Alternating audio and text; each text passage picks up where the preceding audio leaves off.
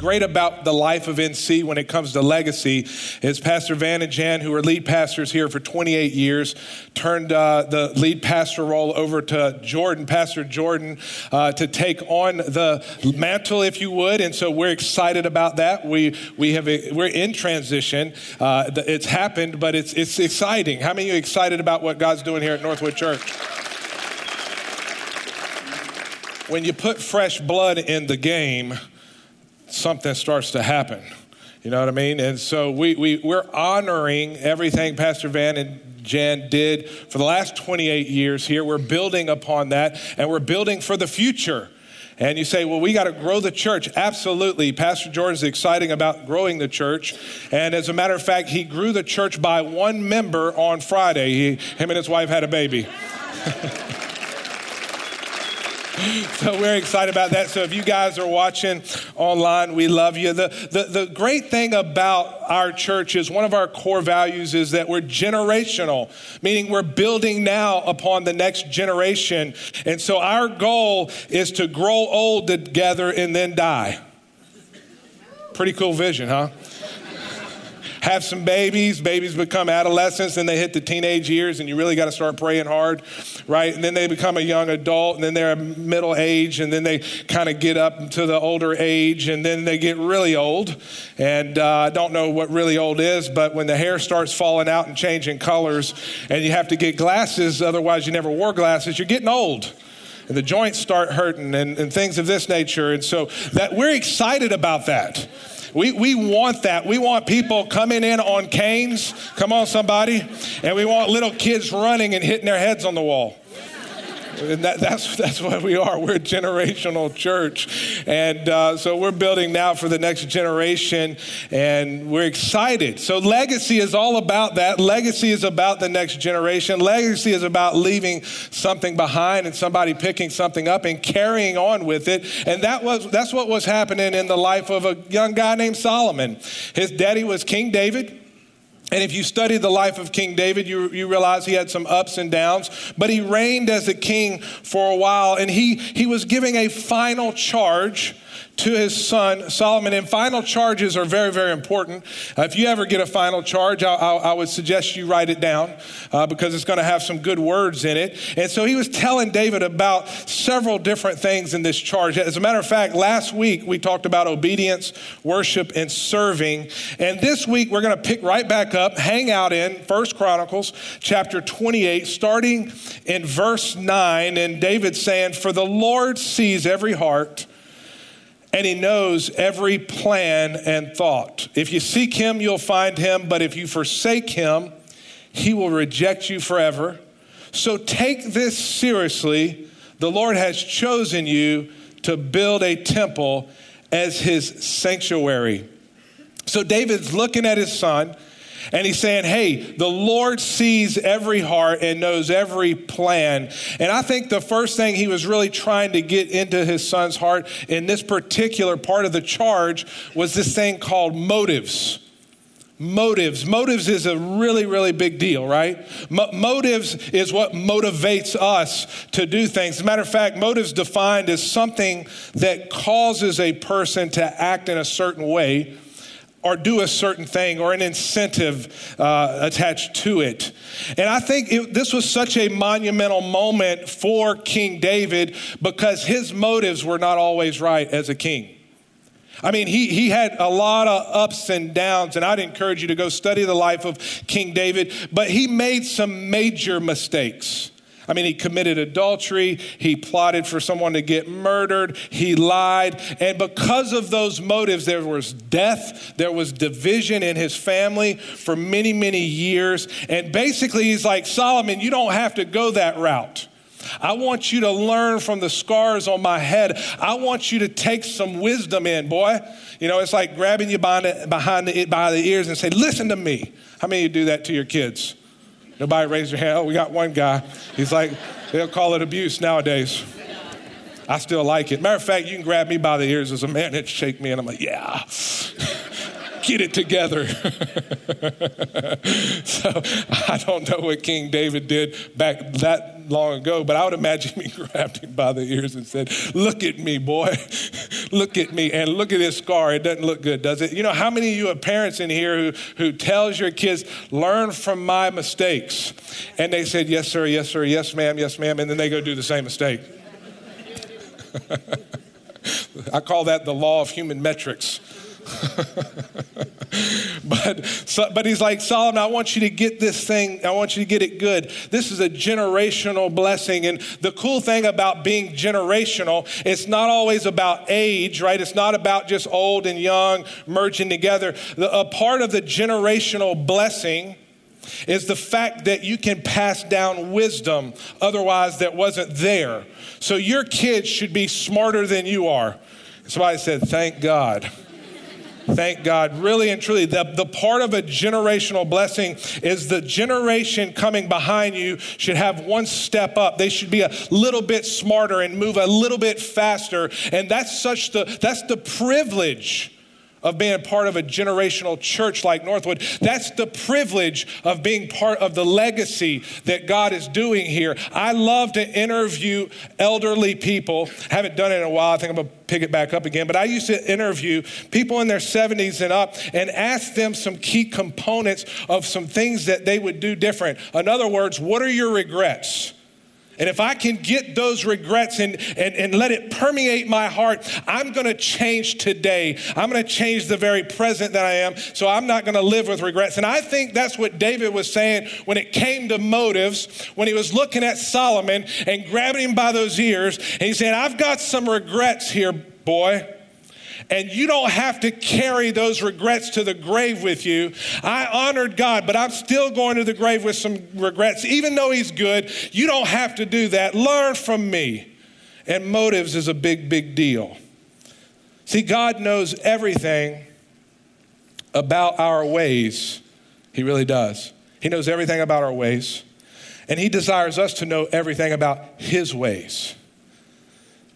See, Solomon told David, if you seek him, you'll find him. If you find God, he'll begin to permeate your heart and change your character. See, questioning your motives is a positive thing.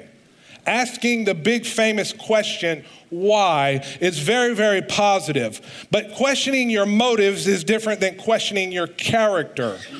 See, motives are always attached to a specific situation or a project or a season. And typically it's short term. Some things are long term when it's played out. But character, however, sticks with you for a lifetime. You'll possess it through every situation. And so you can have a temporary flawed motive, but still possess a solid character. And the goal is this: if you have a solid character like David, he had a solid character, meaning he continued seeking God. The Bible talks about that he was a man after God's own heart. And because of that, his character was being transformed. And when his character is transformed, it has the power to correct misplaced motives. So he was saying, hey, God sees everything, Solomon. He knows your motive, but then he says, I want you to seek him, because he knows that he lived a life following after God. And when you seek God, your character is transformed, so that when that flawed motive comes up, that flawed motive, the character transformation in Christ in you is the power to adjust that motive. And so we're going to have flawed motives. We're going to have temporary flawed ideas at times. But the power of good character will serve as a corrective agent in our life for those misplaced motives. Now, great godly character only comes through knowing the Lord. I can have great human character, but God always takes it a step further. And he looks on what's in the inside of a man and a woman. See, we see what's on the outside, but God sees what's on the inside, and he knows that secret part of our life. And so when we are seeking God, things change. When we're knowing the Lord and knowing his ways, our motives, our character is changed. Our behavior is changed. It's actually modified because our motives are changed. If you think about behavior, I want you to picture an iceberg just for a moment, just peeking out of the water. And you're not sure what's underneath that iceberg, but the peak of the iceberg is really like our behavior patterns. how we're operating in front of, on the earth, at home, just everyday life. How we're operating is like the tip of the iceberg, but the iceberg itself is the motives. The iceberg is the motive that actually changes our behavior. And so with that, we've got to realize that every area of our life is a presentation before the Lord. I love this statement because if we think about every area, that means the minute details. That means when you're washing those dishes at 8:30 at night tired, it's a presentation before the Lord. And some of you said, well, they never got washed. Or you got to add extra hot water because it's been sitting there for 3 days. We got a problem. Houston, we have a problem. This is not a clean your house message. But at the end of the day, it's saying, God, everything I do is a presentation before you. That means God is interested in the minute details of your life. I think it's a great purifier of motives when whatever we do, whatever we're doing, we're saying, God, I'm presenting my product to you. It's a presentation to you. You know, when you go eat at a fine dining restaurant, presentation is everything. Right? They'll come out and they'll put the plate down right in front of you in a synchronized manner with everybody else, and they'll step back, and then the chef will step forward, and he'll begin to explain that course or that dish, and everything's spotless. The plate's spotless. You just wish there was some more food on it, but the plate's spotless, and it's a presentation to the consumer. Right? And God is consuming everything. Our life's like an offering to him, and we're presenting it before the Lord. I think when we have that vantage point, when we have that mindset, things change in our life. We mow the grass different. Come on, somebody. You say, is that spiritual? Yes, it is. That's right. Because God is in me. God is in this earthen vessel made of dirt and water I call mud. Right? God inhabited this mud right here, this mud bank, right?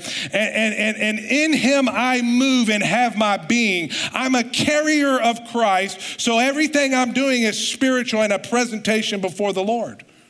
And it will purify my motives. Just like this church, every area of our church is a presentation before the Lord. God's not looking for perfection. We can't do it, but we work as hard as we can to present something to the Lord that's pleasing to him. Colossians chapter 3, verse 23 kind of entertains this thought a little further. It says, work willingly at whatever you do, as though you were working for the Lord rather than people. Remember that the Lord will give you an inheritance as your reward, and the master you are serving is Christ. So that means when you go to work on Monday, you're not working for the boss. Just don't let him in on that. You're working for the Lord. And if he says, man, your work's so phenomenal, what's your key? You say, I'm working for the Lord. If your work is very pitiful, don't say anything about the Lord. Keep him out of the equation. Just pretend like you're not a Christian. Just wear a shirt that says I'm a poser. I think, this is me now, this is Casey's Bible, Casey chapter 1, verse 1. The Christian, to me, the person who has the Spirit of God in them, I don't care what your intellect is, college degrees, it doesn't matter. You should have the strongest work ethic. You should have one of the most, look, at the job, if somebody's working, it's you. Look, you should work so enthusiastically, even if you hate your job. Work enthusiastically during the day, go to school by night. Work enthusiastically during the day, get on jobrecruiter.com at night. It doesn't matter. Everything we do, we should look, our employers, if we're an employer, if we're an employee, we should be the stars of the show. They should say, man, this person right here, man, this guy is working like a machine. Where does he get his power? What's motivating this guy? I mean, we're just, digging a hole, or we're just doing that. It's because I'm doing it for God. We should be stars. That's what I believe. I believe our work ethic should be off the charts for Jesus, period. That's not a popular message. Let's move on. We'd rather surf Facebook in the corner while we're at work. I'm just having a good time today. Some of this stuff didn't come out in the first service. There's something special about you guys. I'm just picking. God's saying, whatever you do, man, you're doing it for the glory of God rather than man. And that really, to me, that helps my motivation. Because if somebody on the job's a little crooked, or the boss is not doing what I think he should do, or I'm the employer and I have a problem with this individual or whatever, I'm still going to work enthusiastically and give my best, not to get back at somebody, but not for somebody to see me, but saying, God, look, I'm presenting it before you. It's a vantage point, ladies and gentlemen. It's an offering before the Lord. See, when you give a presentation, you prepare, you polish, you practice, you dress up, and that's the way our life should be. Now, I remember when I first gave my life to the Lord, I was like, God, what do you want me to do? Literally, that was my prayer. I was like, okay, if this thing is real, and I know it is, and what do you want me to do right now? He said, I want you to get a job here and start working during the day, and then at night I want you to go to class. Every night you're in class. You're in class every night, and that's what I did, and I did it well. And basically I was like, it's finished. I'm doing it, God. Now what do you want me to do? And then he gave me another assignment, which was simply to start running. And I said, God, you want me to start running? Okay, so I did it well. I was running about 5 miles a day. Good thing that was back then, because the Lord's not giving me that word anymore. But so I started running, and so I ran about 5 miles a day, had some running partners and some guys I was running with continually and working out. And I said, God, what else do you want me to do? And he said, I want you to work on your sock drawer. He said, your sock drawer, what's that have to do with anything? It's a big deal, folks. For me, the sock drawer is a big deal. All right. and so I brought all my socks into premier order, right? Color coordinated, athletics, dress, etc. I mean, it was done, folded a certain way. One sock can't be inside out and the other. Now that might not be the Lord for you, so don't worry. That was the Lord for me. And I presented my sock drawer to God and said, here it is, God. You've given me a few socks. I'd like some more, but look at the ones you've given me. No, I'm just kidding. And then God gave me another assignment and another assignment. And everything that I've done, I've presented it before the Lord. And some of my presentations hadn't been so good. How about you? Yep. I'm not perfect, and I've made many mistakes. And some of my presentations weren't that good. But you know what? I learned from that. I've got to decide the why before the what. If I decide why I'm doing something before I start doing it, things change. It changes. See, one person said this. He said, people have two reasons for doing anything. A good reason and the real reason. The good reason and the real reason. And the goal is to have those right and let them match. And the Lord is so great and gracious with us. He really is. God is so gracious with us. He's long suffering. And though we make mistakes, he's still promoting us. And he's still in our corner, if you would. The Holy Spirit's our life coach. And that coach is there saying, you've got what it takes, even if your mind says you don't have what it takes. And though you made a mistake right there, I didn't leave you. I'm still for you. Get back up, because you're going to accomplish the mission that I've called you to accomplish. God's on our side and God's in our corner. And that's a key component in our life, because we got to realize our reward is the inheritance for serving Christ. That's our reward. That's the bonus, if you would. That's the big incentive, that our reward is in heaven with Christ. And so that's how we work. See, the strong motivation to serve well and to work well is found in the future reward that Christ gives to us as an individual. It's an individual reward, and it's ours. See, normally when we think about getting rewards or gaining rewards, especially in the context of the church, we think about spiritual practices, right? How many chapters did I read in my Bible today? Or how did I read my one-year Bible this year? Or how many hours did I clock in on prayer? But when we're reading this in Colossians, really, Paul the Apostle is saying that everything you do in the honor of Christ will bring a reward. Everything.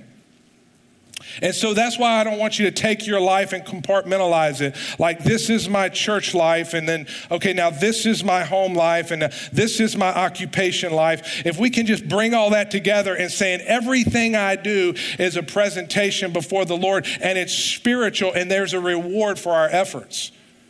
Some people believe they're not really doing anything for God because they work a job that is not a church type job, and that's a flawed perspective. Really, we come here on a Sunday morning and all we should be doing is picking up tools to go to work on Monday. The kingdom of God is outside of these walls. Christianity is displayed in the earth, not in a church service. And so realize that we're being equipped to go be the church. We're just having a good time and getting together here on a Sunday morning. We call it church service here in America. But we're going out on Monday. We're going home, and we've got to bring something with us, some tools. So everything we do will be a presentation before the Lord, and knowing that will purify our motives. In 1 Peter chapter 4, verse 11 says, if you have the gift of speaking, or do you have the gift of speaking, then speak though God himself were speaking through you. Do you have the gift of helping others? Do it with all the strength and energy that God supplies. Then everything you do will bring glory to God through Jesus Christ. Basically, whatever you're good at, just give it everything you've got. You say, I don't know what I'm good at. Start discovering what you're good at. Start maximizing your life. Too many people are diluted, and when we begin to focus in on what we're good at and do it well as unto the Lord, there's a great reward, and success follows that. Success follows that. So that's what we have to do. We have to maximize our life because it's on display before the Lord. So whatever it is you do, I love that. He just broadens that up. Whatever it is you do it and bring glory to God through Jesus Christ. So as is raising kids, if you're a stay-at-home mom, do it to the Lord. Look, you're going to get a lot more rewards from the Lord than your husband, ladies. I'm just kidding. If you're in school, do it to the glory of God. Do the best. If a C is the best you got and you spent countless hours reading and studying and making note cards and hiring tutors or getting free tutoring, and I mean, grit, and you still got to see, you got to see. If you're not doing any of that, man, re-examine your presentation. If you're an employee, give it everything you've got. So I don't really like my job, and I don't like the culture on my job, and I don't really like the industry, and I don't get paid enough. That's fine. While you're there, hit grand slams. And when you're at home at night, get on your knees and say, God, what's my next steps? Matter of fact, you should never have a bridge burned, ever. You should be able to go back to every employer you've ever had. Now we're preaching to the church. Every employer you've ever had, and that employer should say, absolutely, I'll hire them in a second. You looking for a job? That's what every employer, you should go back and say, I wish I had that individual working for me. I understand they had to move on, but that guy, that gal had tenacity and work ethic and loved what they did while they were there. I believe it's maximizing our life. So motives is a big deal, right? I mean, David spent some time talking to Solomon about motives, using his life as a testimony. We don't read all that, but I'm sure he said, hey, Solomon, you know what happened to me. And he continued on with his charge, 1 Chronicles chapter 28. For the Lord sees every heart and knows every plan and every thought. If you seek him, you will find him. But if you forsake him, he will reject you. So take this seriously, Solomon. I mean, he didn't leave him with a lot of options. I mean, his daddy said, you better serve the Lord or he's going to reject you. If you forsake him, he's going to reject you. You know how it is, parents, when you tell that kid, he said, I brought you into this world and I can take you out. That's what he was saying right there. He was like, hey, look, dude, you better take this seriously. You got to take this serious. This is a big deal. Look, think about a CEO for a moment who has about 500 locations, right? And all of a sudden, he shows up at your location. Now, that's a big deal because the CEO has got 500 locations. You know, he's got executive staff. I mean, he's not at locations. But he shows up at your location, and you're like, man, the CEO's here. Hey, Bob, look for the cameras. This might be undercover boss. This is my time to get a raise. You got a good, sad story? Yeah. You've been working good? I don't know, but I want some money. You know what I'm talking about? And he visits your location, and you know how it is when the CEO comes on the location? Everybody just snaps to attention. Man, they run back to the kitchen, they pass the word. I mean, communication travels fast when the CEO steps on the scene. I mean, look, all the way from the front door to the back door, they know he's there, and they're cleaning and they're picking up. And normally, you know, the worker comes into work and they don't do this, but this day they pick up trash and they grin. And they put it in the garbage can. And all of a sudden, everything changes about them because it's serious. Now, I want you to think for a moment that Jesus visited earth. God himself came through Jesus Christ, and he visited earth. The CEO himself visited earth, and he interacted with humanity.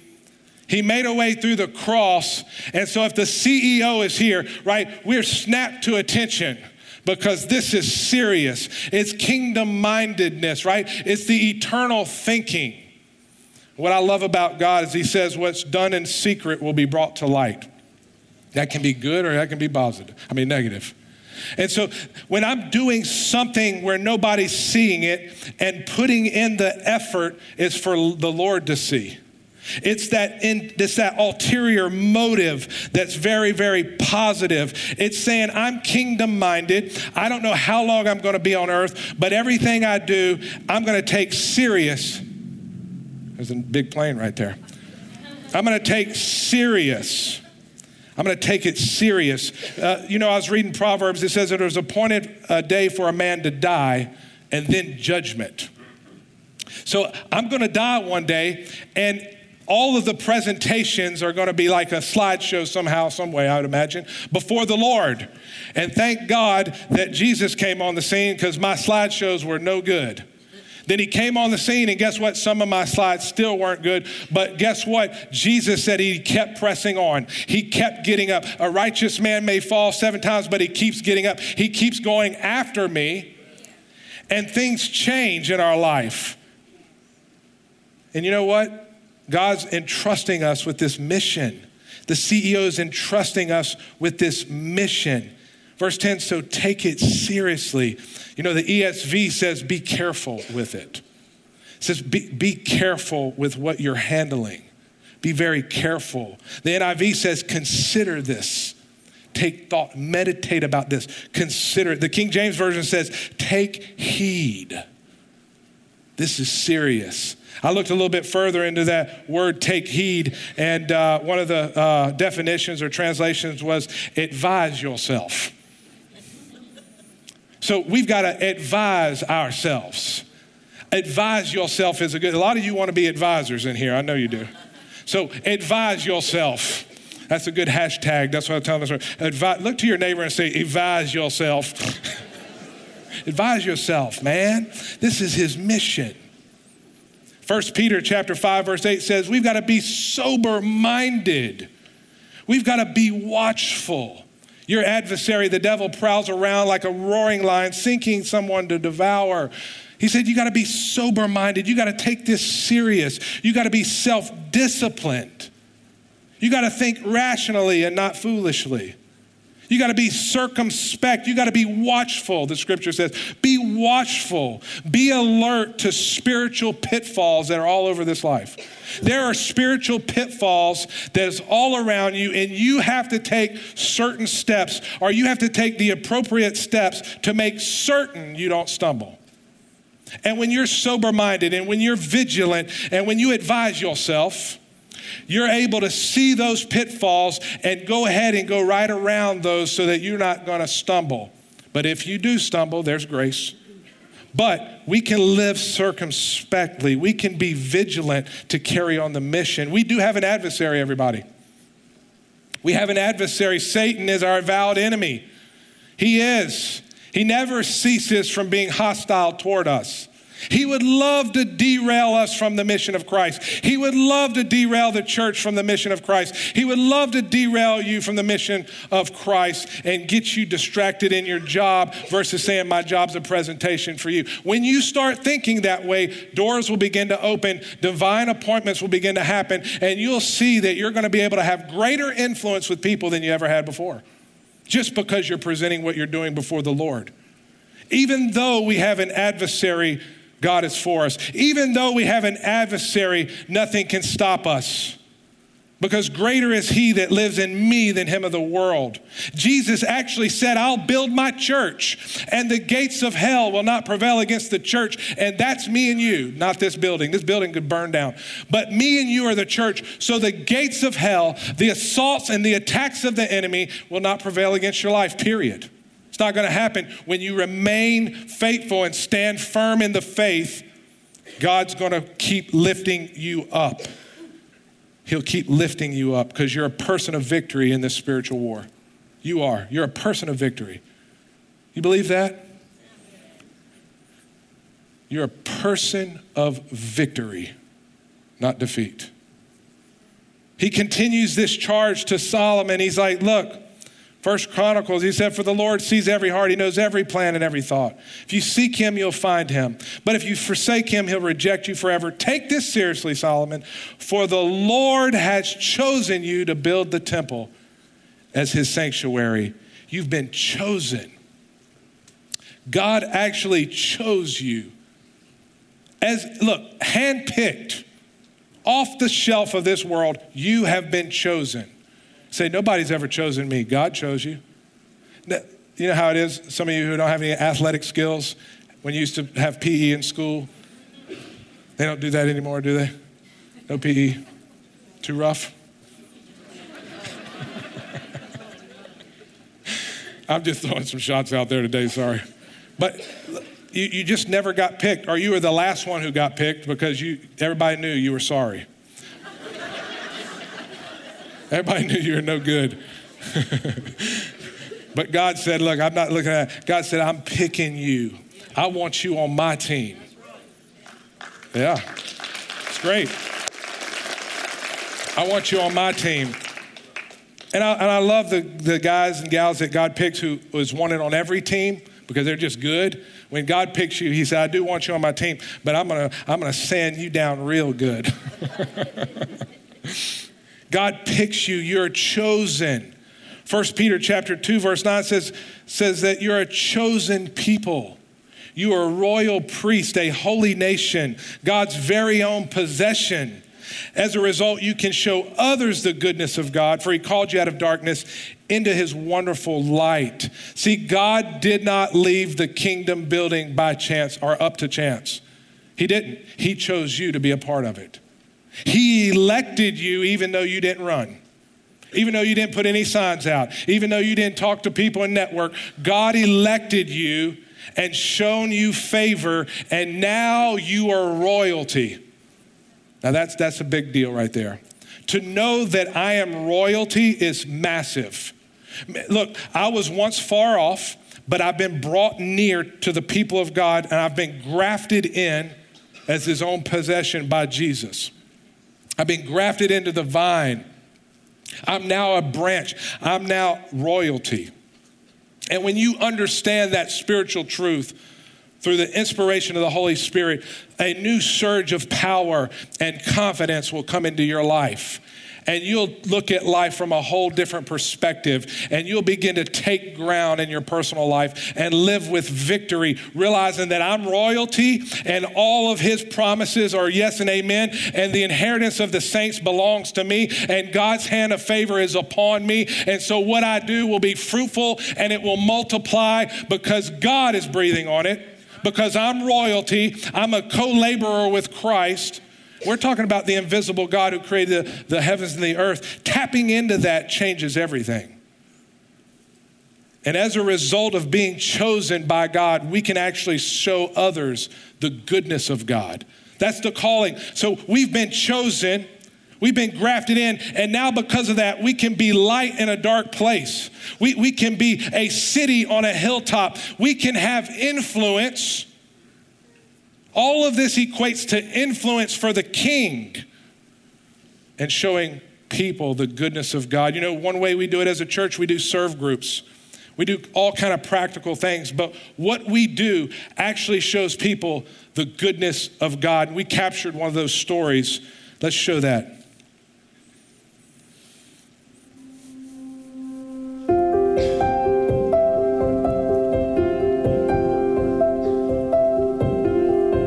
Honestly, I was in a dark place in my life. I did 15 years in prison. When I was 17 years old, I left, young and stupid, just doing a lot of crazy stuff, you know, caught a couple charges, aggravated assault, armed robbery, went up to prison for 15 years, got out when I was 32, tried to restart my life, rebuild my life. Well, I got to a dark place within my family, personal relationships, and I ended up being at a casino, and people I was with left me. My ride left me. When the process of that, they were following me, security, to make sure I got off the grounds. The cops got called, and I ended up running through the woods and climbing into a tree. I blacked out, and when I woke up, I was free falling. I stayed there 2 days, paralyzed with 3 fractures in my back, so I literally had to dig into the roots and pull myself on my side to where I get my breath and holler for help. And about 30 minutes later, fire, they come out there with flashlights and found me in the woods. So we were approached by some members attending Northwood and told that their brother, Michael, needed a wheelchair ramp built. So we were able to go out there. We met with Michael. We were able to construct the ramp. We were able to pray with Michael and just visit with him. And that's just part of what we do, is an outreach to individuals in the community that are in need. While we were on site and had the opportunity to speak with Michael and talk a little bit about his testimony, it was really great to see how God used that to change his views on life in general, but also relationships with his family, how God used those circumstances to actually build those relationships and also change his heart to look towards Jesus. And so it was really a great opportunity to see that testimony in Michael, that even through these horrible circumstances, there was some redemption through Christ in that. It's just been a headache all the way around, being a new experience, being paralyzed, trying to adapt to a new lifestyle, basically. Because of the fact that it's in a trailer, you know, it's hard for me to get in and out because the corner is so small, and the area that I'm living in back there, it's not made for a wheelchair. For people to step up like that, it shows not only that there's still goodness out there in the heart, but it also means a lot to me as a man for a person to reach out, especially to a complete stranger, someone they don't know, and take time to show, hey, you know, we care. And it's 1,000 gratitude thanks to everybody, you know what I mean, that's helping me. God knows, God bless y'all, and I appreciate it from the bottom of my soul, man.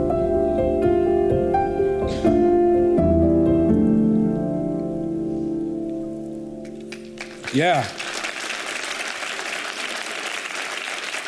Just one practical example, and you can do that as individuals. You can be a part also of serve groups and small groups. Actually, sign up starts today. You go to our website, northwood.tv/small groups, get into one.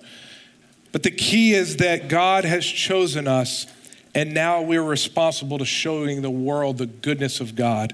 And that comes in many, many different venues. See, we have a legacy as a church, and you have a legacy as an individual. And I believe that God will merge those two together, his body, the church, inside of the individual legacy that you carry. Your life is a legacy, everybody. And the thing about legacy is a lot of times we feel like the surmountable amount of mistakes that we made or think we've made will actually destroy our legacy. But that's not true. I'm here to tell you that that's not true. It doesn't matter where you are on your timeline. It really doesn't. It doesn't matter where you're at on your timeline. Today, you got to lean forward and press forward into legacy. And that's what we're doing as a church here, Northwood Church, as we go into 2018 with the transition and just the new season that we're in. We're going to lean into that. And I want to encourage you to lean into legacy for your life, for your family, no matter where you're at. One key that always do is I forget those things which lie behind me.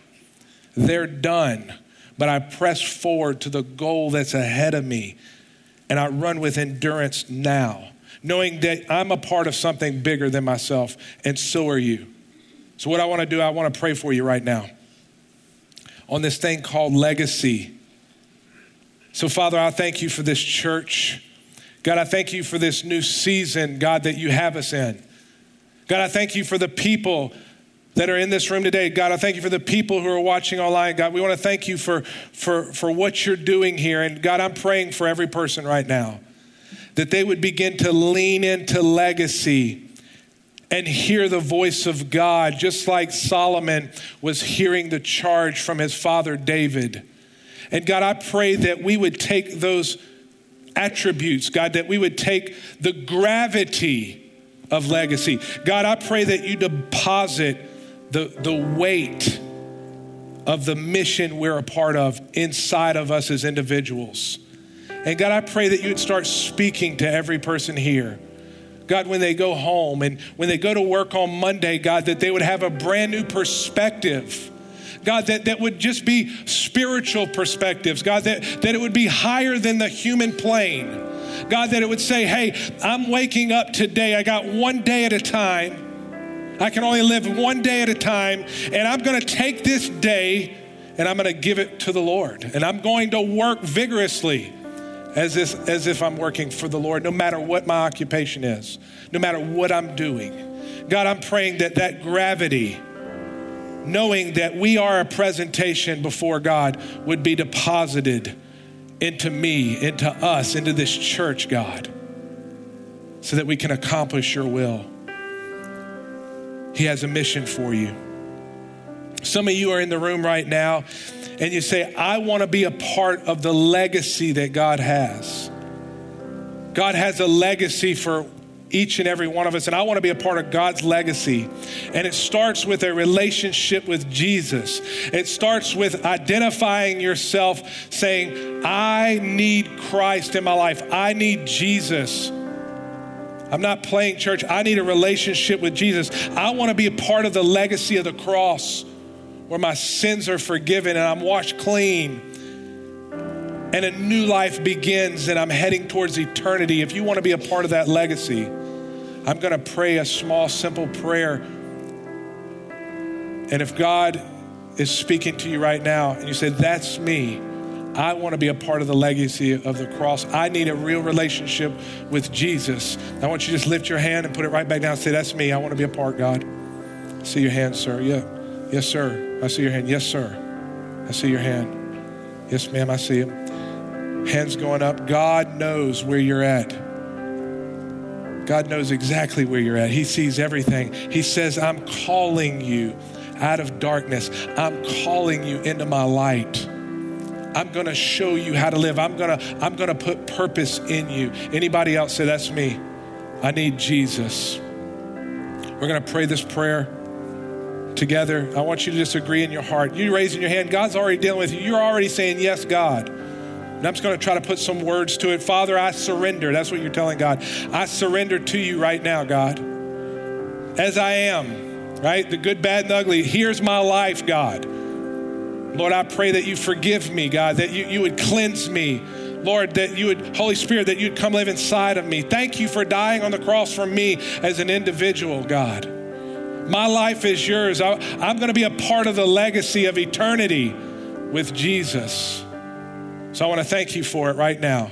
In Jesus' name, amen and amen. If you prayed that prayer, we love you. Let's give it up, church. Real good. Thanks so much for watching Northwood Church. Wherever you're watching from, we want you to know that we consider you family. We as a church want to help people know God, and our hope is that today you are encouraged and closer to God through this program. If you just prayed that prayer, first let me say congratulations. Starting your relationship with God is the best decision you can make, but it's also just a start, and we want to help you on your journey of faith. If you're watching and you want to become a partner in what God is doing in South Mississippi through Northwood Church, you can give simply by texting the amount you want to give to the number 228-215-3421. Again, that number is 228-215-3421. By giving, you're helping local food pantries, women's resource centers, missions, outreaches, and so much more. Even just $5 can go a long way. Again, text the amount to 228-215-3421. Northwood is one church in multiple locations. We have a campus in Gulfport, Wiggins, and Long Beach, Mississippi, and we'd love to see you there. You can check out our website, northwood.tv, for service times and directions. Be sure to connect with us at northwood.tv or on social media to stay up to date with all the exciting things happening around Northwood Church.